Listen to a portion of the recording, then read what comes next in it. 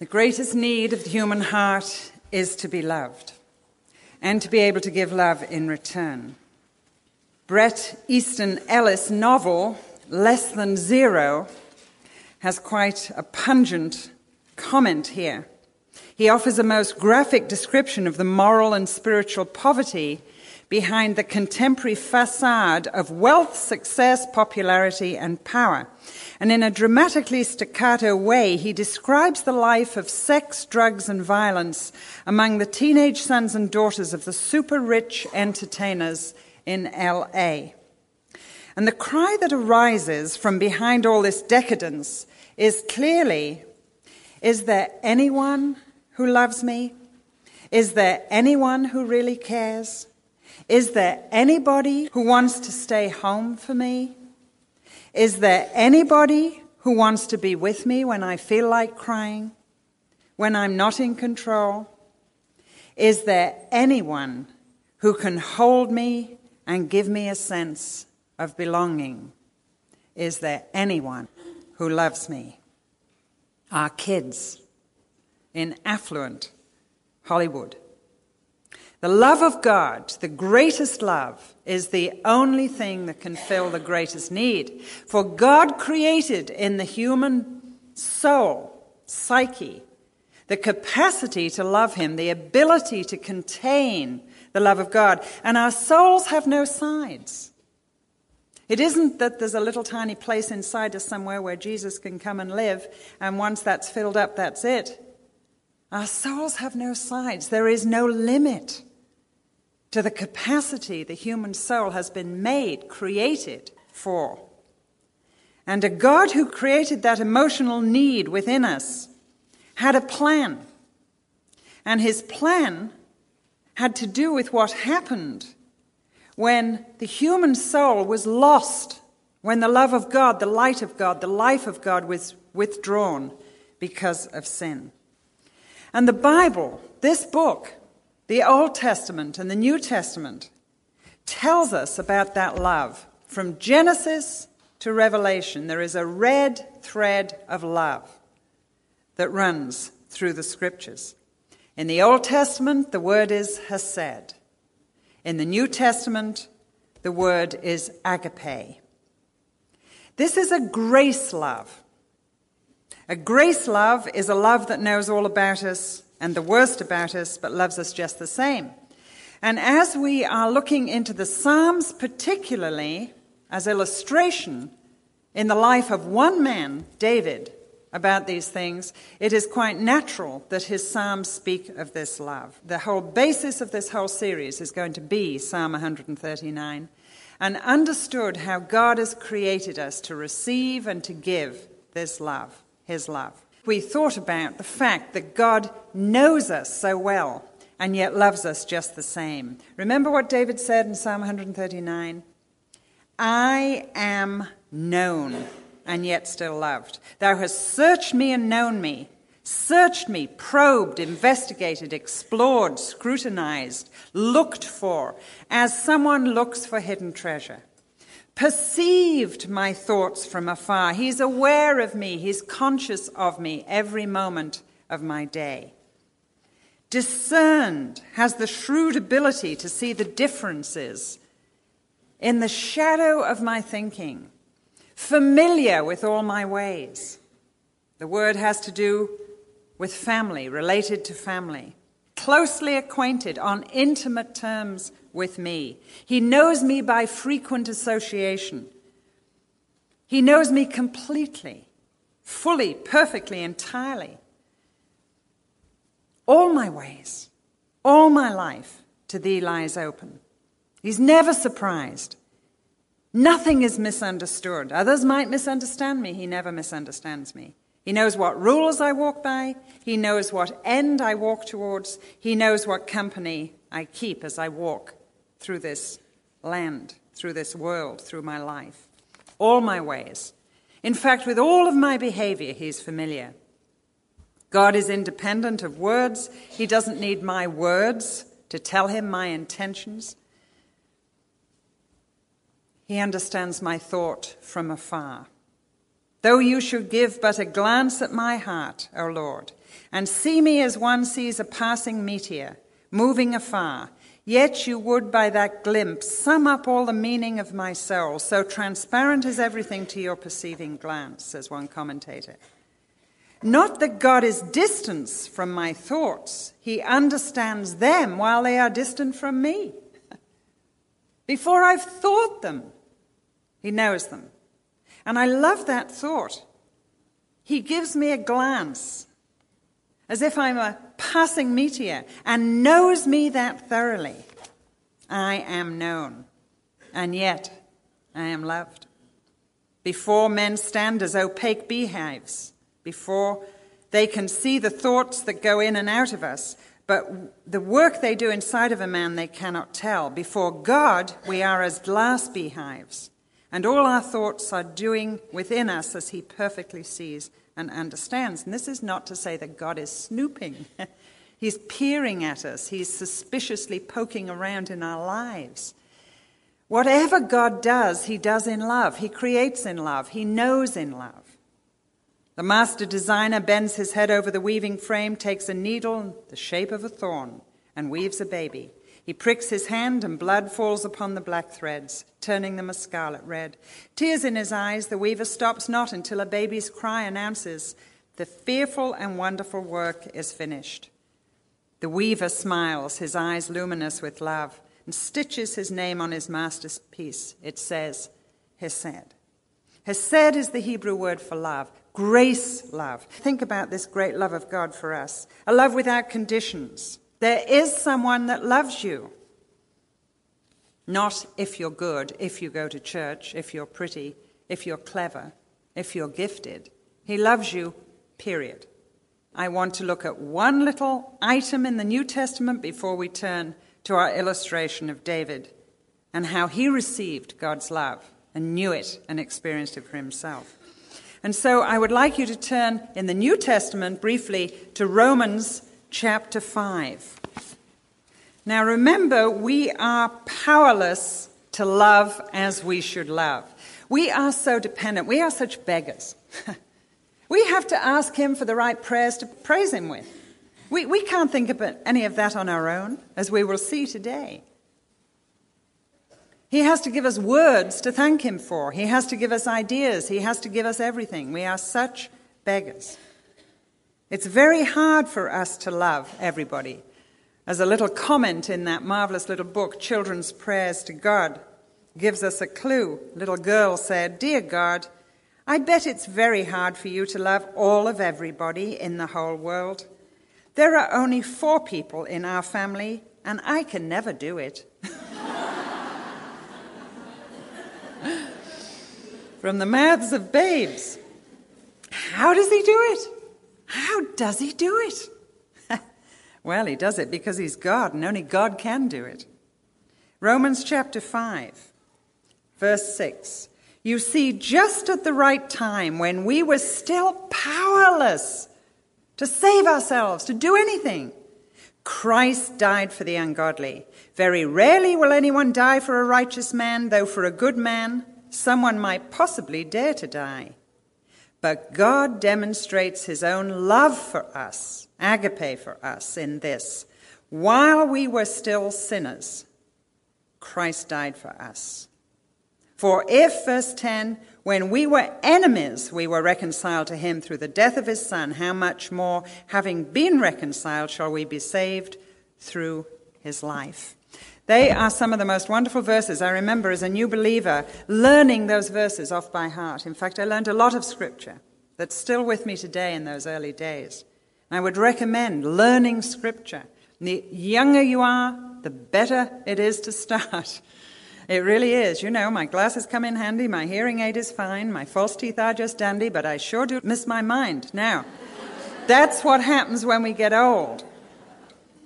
And yet I remember, this is the old King James, God commendeth his love toward us in that while we were yet sinners, Christ died for us. Romans 5:8. Say it beginning the verse, say the verse, and say it after the verse. Romans 5:8. God demonstrates his own love for us in this. While we were yet sinners, Christ died for us. Now, I've thought about that this week specifically. Very rarely will anyone die for a righteous man, though for a good man someone may possibly dare to die. But who's going to die for an enemy? Who's going to die for a sinner? While we were enemies of God, Christ put his life on the line. And his desecrated body was dragged through the streets of Jerusalem for us. How do I know God loves me? Because he came and died for me, not because I was a good person or an innocent person, but because I was a hostile enemy of God. Didn't matter, because that is the nature of love. While we were yet enemies, Christ died for us. And it is the realization of that love that brings from our heart the response. We love him. Why? Because he first loved us. And you can't stir it up and you can't make it happen. It's as you realize, as you hang your heart over the cross of Christ, then and only then will you understand. And then and only then will the love respond to grace love. I remember learning some wonderful hymns in my early days of my conversion, hymns that are still my favorites today, and I never hear them sung because they're not even in the American hymn books. But one of them that I learned again by heart, for that was a habit too, was this hymn. God made me for himself to serve him here, with love's pure service and in filial fear, to serve him here, for him to labor now, then see his glory where the angels bow. All needful grace was mine through his dear Son, whose life and death my full salvation won. Grace that would teach me how to serve him more. Grace that would crown me when my work was o'er. And I, poor sinner, cast it all away. And I live for the toil and the pleasure of each day, as if no Christ had shed his precious blood, as if I owed no homage to my God. As if they'd never dragged his body through the streets of Jerusalem. O Holy Spirit, by thy power divine, melt into tears this thankless heart of mine. Teach me to love what once I seemed to hate, and live for God before it be too late. The love of God for us, how he loves us. And now as we turn our eyes from the New Testament back to the Old, I want you to turn to 1 Samuel chapter 16. We're going to see something that God did to David that is relevant to you and I today. We're going to think about God choosing us, anointing us. The Lord said to Samuel, "How long will you mourn for Saul, since I've rejected him as king over Israel? Fill your horn with oil and be on your way. I'm sending you to Jesse of Bethlehem. I have chosen one of his sons to be king." The Lord said, "Take a heifer with you," because Samuel said, "How can I go to Saul? He'll kill me if he knows I'm going to anoint a king." "Take a heifer with you," said the Lord, "and say, I've come to sacrifice. Invite Jesse to the sacrifice, and I will show you what to do. You're to anoint for me the one I indicate." Samuel did what the Lord said.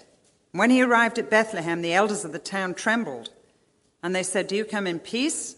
"Yes, in peace." "I've come to sacrifice to the Lord," said Samuel. "Consecrate yourselves, set yourself apart, aside, cleanse yourself, and come to the sacrifice." He consecrated Jesse and his sons. Jesse was the chief tribesman in the village. He had 8 sons and 2 daughters.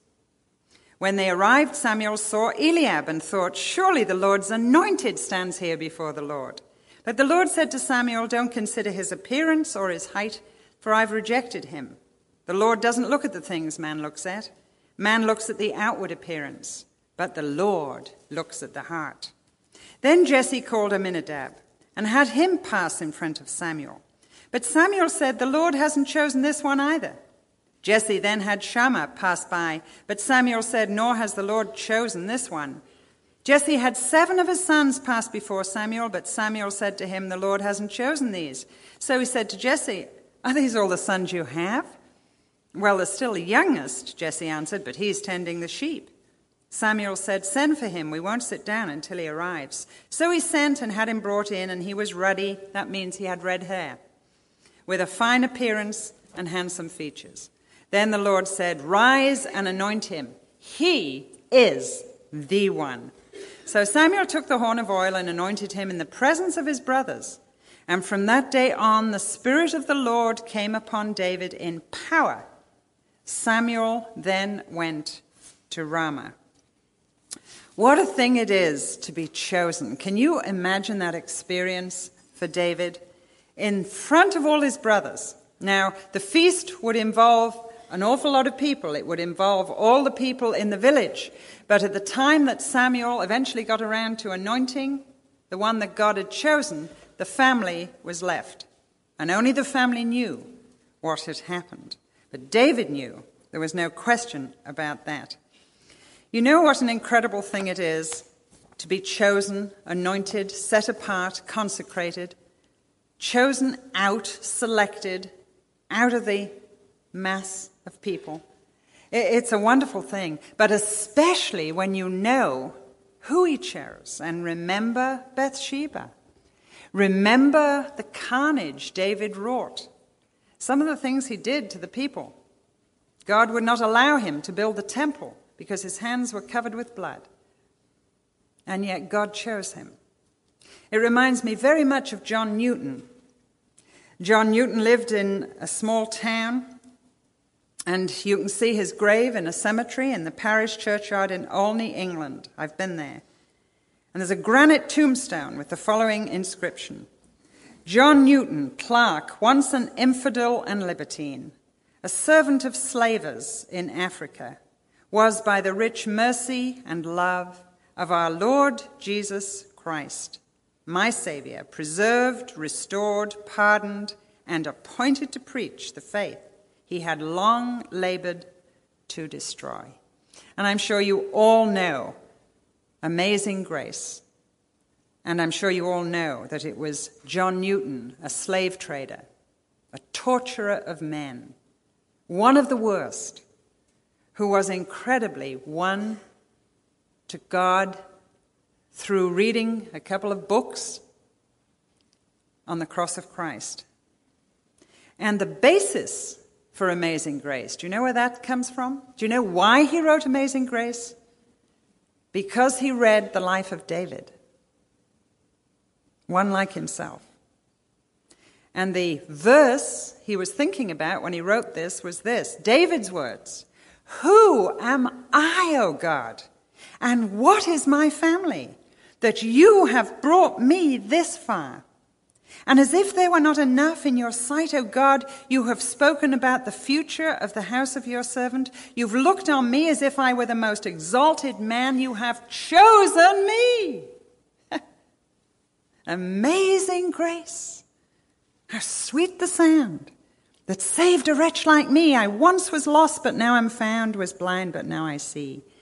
'Twas grace that taught my heart to fear, and grace my fears relieved. How precious did that grace appear the hour I first believed. Through many dangers, toils, and snares I have already come. 'Tis grace hath brought me safe thus far, and grace will lead me home. John Newton, King David, Jill Briscoe, put your name in there. Amazing Grace. The incredible thing is the sort of people that God anoints and God chooses. Fill your horn with oil, Samuel was told, and be on your way. I am sending you to Jesse. What shall I do when I get there, said Samuel. I'll tell you. So he got his little horn and he filled it with the precious anointing oil. It had to be made in a special way. God's recipe. People were told they'd be put to death if they sold that oil on the market. Everybody would have bought it, and the person that sold it would have been so rich you would not have believed. So rich. But God said, no, you don't do that, because this is my recipe, and this particular oil is all meaningful and symbolic. And Samuel, the priest of Israel, filled his horn with that oil and set off, not knowing what he was going to do when he got to this house. How would he know which one God had chosen? And I'm sure if you were Samuel, you'd have all sorts of ideas. The sort of person God was going to choose to consecrate. Now, the horn of oil had to do with God's sovereign purpose. What is God's sovereign purpose? God's sovereign purpose is to redeem a people for himself. This is God's world, remember? And he wants it back. The world that broke his heart. This is God's world. He made it. This is God's world. It went wrong. This is God's world. He wants it back. So his sovereign purpose is to redeem out of this world those who will. Whosoever will may be redeemed, may come. There's an open invitation. The Spirit and the Lord says come. The church says come. Jesus says come. And so God's sovereign purpose that is written from Genesis to Revelation is to pull out from this wasted, violent, hostile, terrible world a people for himself. Take them home to heaven and give them a new heavens and a new earth and redeem them. And to put this plan in action, he chose a tribe. He chose a man, Abraham, actually, and said, in thee will all the nations of the world be blessed. You're going to have descendants. There'll be as many as the stars in the sky. And out of this nation of Israel, which I have sovereignly chosen, one day will be the family that I myself will step out of heaven and enter. And I will come in the person of Jesus Christ to redeem, to save, to forgive this people. That is God's sovereign purpose. And this horn of oil speaks of it. For out of that people that God had chosen, God was making a king, a leader, so that the people could be that missionary nation that they were meant to be and tell the whole world. You can become a proselyte. You can become an Israelite in the heart and circumcised in your heart. You can be part of this promise. We are waiting for God to come. We're waiting for God to come in the shape of the Messiah. Now, have you ever wondered why he chose Israel? Well, yes, you say, I think the Jewish people are wonderful. They're clever. That's why he chose them. They're bright. And they were going to be so many as the stars of the sky. There were so many of them. That's why he chose them. God needed as many people as he could. He chose them for those reasons. Well, according to Deuteronomy 7, verse 7, we're wrong. The Lord did not set his affection on you, Israel, and choose you because you were more numerous than other people, for you are the fewest of all people. But it was because the Lord loved you. There's Hesed. It was because Hesed and kept the oath he swore to your forefathers that he brought you out with a mighty hand and redeemed you from the land of slavery, from the power of Pharaoh. Know therefore the Lord your God is God. He is the faithful God. He keeps his covenant of love to 1,000 generations of those who love him and keep his commandments. It was because the Lord loved you, Israel, and for no other way. The strange, mysterious choosing of God. And you know there is something about this choosing that defies our worldly minds, isn't there? Why did God choose Israel? Because he loved him. Why did God choose David? Because he loved him. Now, when Samuel got to Jesse's house, his eyes went immediately to Eliab. Eliab was the biggest. Eliab was the oldest. And you know what Samuel said, remember? Surely this is the one God's chosen. Surely this is the one that God has chosen. And you know, the problem is our minds are so full of the way the world chooses that it gets into our thinking. Why do people get chosen in this society? If they've got money, or because of their lifestyle, because of their sex appeal, because of their power, because of their credentials, because of their influence, because of their achievements. What the person has done, not who the person is. And we can fall into this trap. when we are thinking of how God would choose. We can fall into this trap ourselves by choosing those sort of people, even to come to our children's little parties. Who are you going to choose? Why do you choose who you choose? What's the criteria? There's a danger to try and live a life dominated by a desire to be relevant in my community, as determined by the media, our friends, and our culture. But the things that are relevant to others in our choosing are often totally irrelevant to God. And when Samuel looked at Eliab, he said, surely. And God said, surely not. Surely not. Don't look at his height. Look at his heart. Don't look at his height. Look at his. What do we look at? We look at the height, the physique, the body, beautiful, and we choose. My daughter was doing some research on children and friendships in classrooms, and she found out that it was the prettiest, the best-looking little boys that got chosen all the time among their peers and even by the teachers. Now I know as teachers, I'm one. We're not supposed to do that. But we get so messed up in our thinking, and the ones we indicate, he doesn't indicate. Being chosen is so important, isn't it? Chosen as a cheerleader by the coach. Chosen for a date by a boy. Chosen as a wife by a man. Chosen for promotion by the boss. Chosen for a lead in a play or to sing a solo by the producer or the choir director. Being chosen makes you feel very special, signaled out from the masses.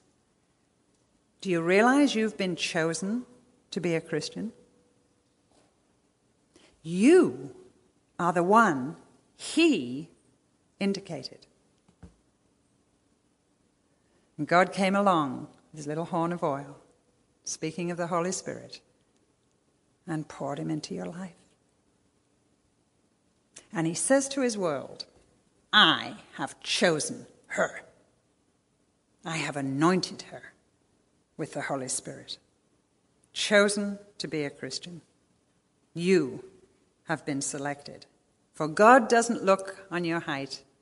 He looks on your heart. And he doesn't say, how much does she love me? That's nothing to do with it. He chooses you. I love the little passage in Luke's Gospel. You don't need to turn to it, but at the beginning of Luke 2, it says this, in those days, Caesar Augustus issued a decree that a census should be taken of the entire Roman world. Important person, Caesar Augustus. This was the first census that took place while Quirinius was governor of Syria. Important person, Quirinius. Everyone went to his own town. All these people, Caesar Augustus, Quirinius, etc., etc. While all this was happening, God came and spoke to a family, and he chose John, just a little nobody man, and all these important people were around. Now, this is not to say that God does not choose important people in our society. Of course he does. In 1 Corinthians 1, he, however, says this, God chose the foolish things of the world to shame the wise. God chose the weak things of the world to shame the strong. He chose the lowly things of the world and the despised things and the things that are not to nullify the things that are, so that no one may boast before him. It is because of him that you're in Christ Jesus, who has become for us wisdom from God. That is our righteousness, holiness, and redemption. Therefore, let him who boasts boast in the Lord. Not many of you were wise. There are a few who God chooses by human standards. Not many are influential, but there are a few that God chooses. Not many were of noble birth, but there are a few. But the majority of the people that God chooses are like John, are like you, are like me. It's little dust people, dust ladies, eating our dust food and taking our dust pills and dressing in our dust clothes, standing behind a dust pulpit, reading a dust Bible. little bits of dust, but dignified by divinity, folks. He took his horn of oil, the Holy Spirit, and he poured him into our life. And that's what choosing means. That's what choosing means. I don't know if many of you saw the little play choices. For me, the best song in the play, and as I wrote it, I was thinking about these things. And there's little Worm. Do you remember? God chooses little Worm to go to Nineveh. Go to Nineveh, little Worm. Why would he choose little Worm? There's all these big worms. And he chose little Worm. He also chose Jonah, who didn't do what God wanted him to do. And we all identified with the worm, I hope. I wouldn't choose me if I were to choose, she sang. If I was the Almighty and I didn't want to lose. Wouldn't choose a small thing. I'd likely choose a tall thing. Wouldn't choose me to do his will. Why, I'd choose a wise worm attending private school. Or a perfect little worm who never breaks a rule. I wouldn't choose a weak thing, frightened little meek thing. Wouldn't choose me to do his will. But he didn't choose the wise, and he didn't choose the good, and he didn't choose the handsome as we often think he should. He chose little Worm so that he could get the glory. He chose humble, simple people to tell out the gospel story. He chose little Worm, a willing worm, to do his will. Amazing who we think he'll choose. Oh, he'll choose the best soloist. He'll choose this wonderful Christian. He'll choose them, but he'll never choose me.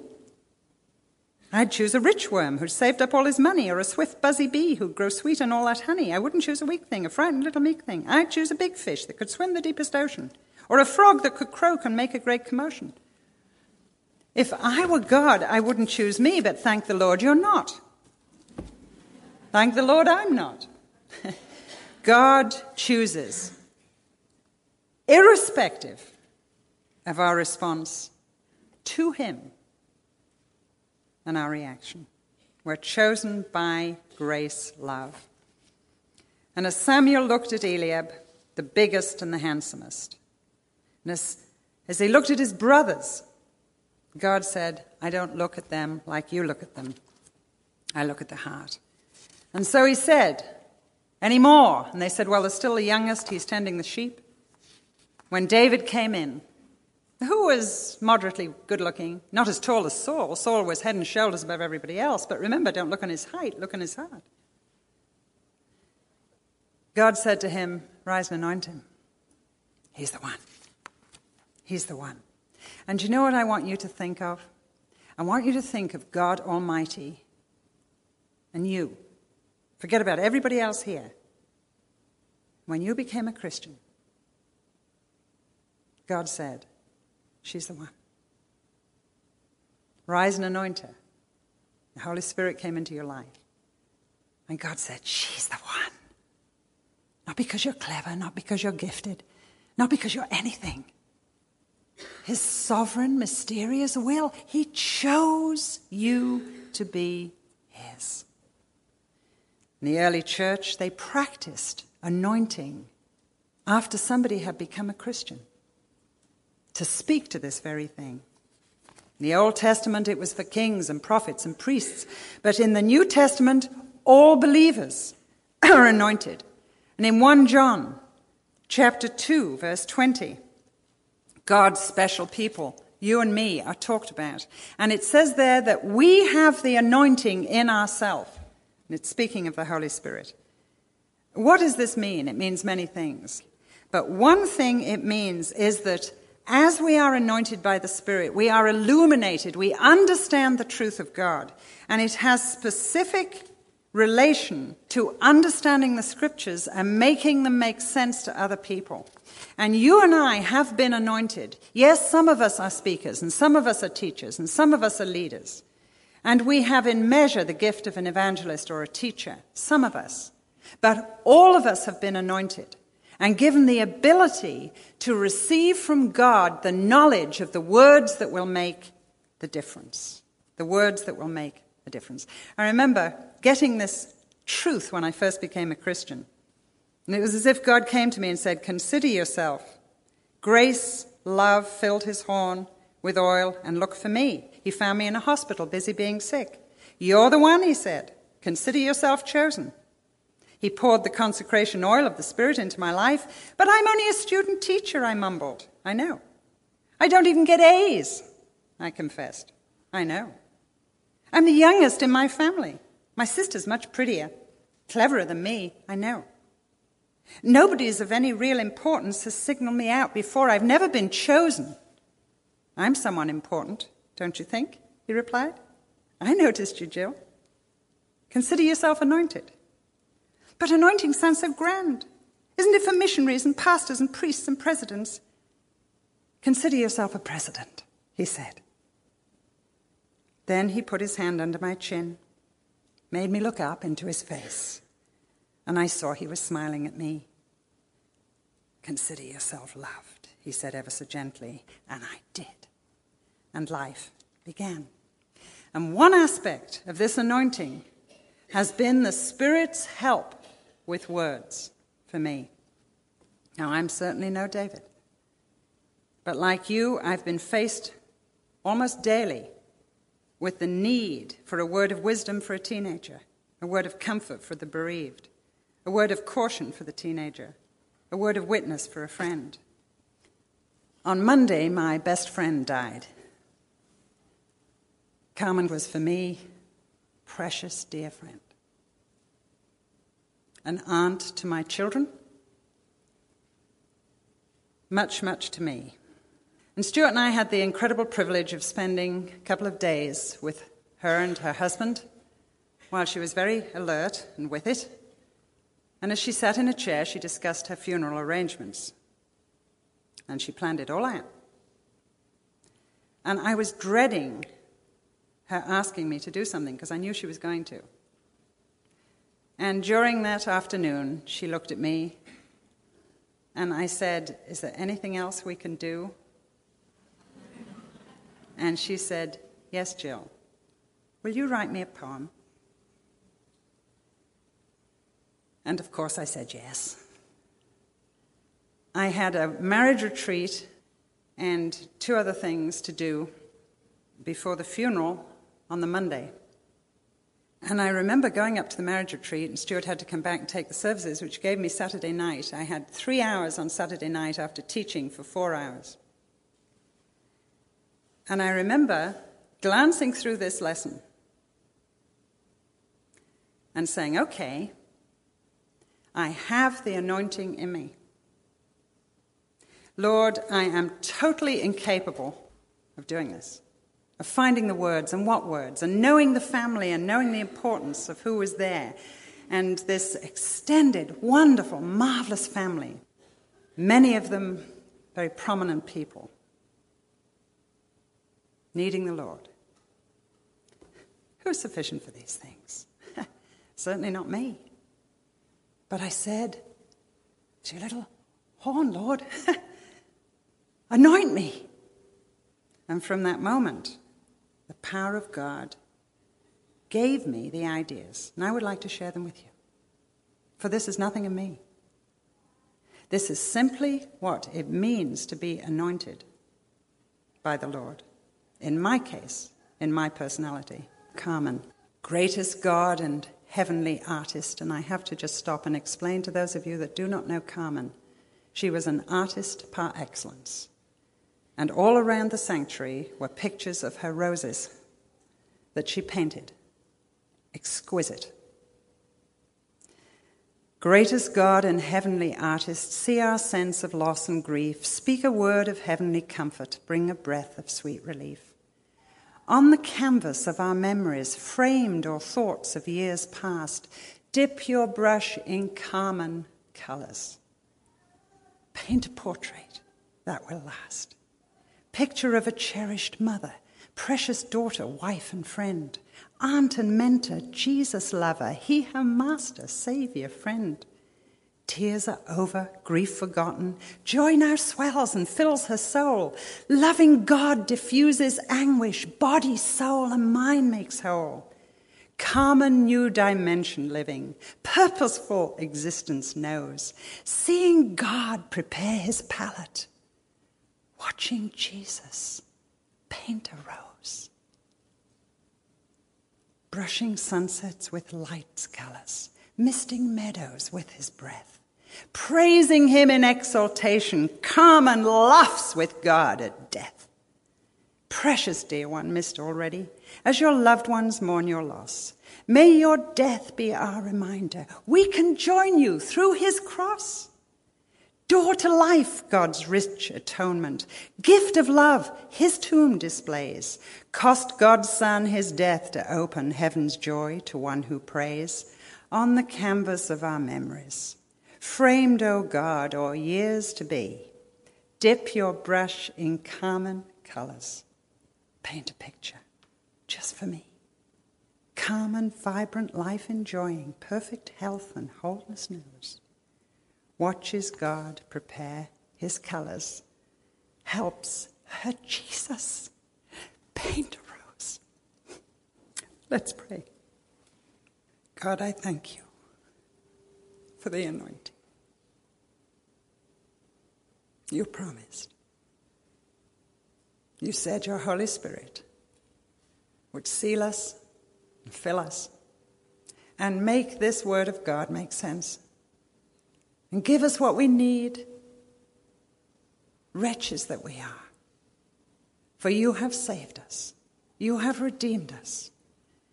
You have given us your Holy Spirit. You have chosen us to be your children. Why? God, for nothing that we are, wretches that we are. We had a part in desecrating your Son. And yet, because you loved us, you died for us. And you chose us. And you anointed us. And for this we praise you. For Christ's sake.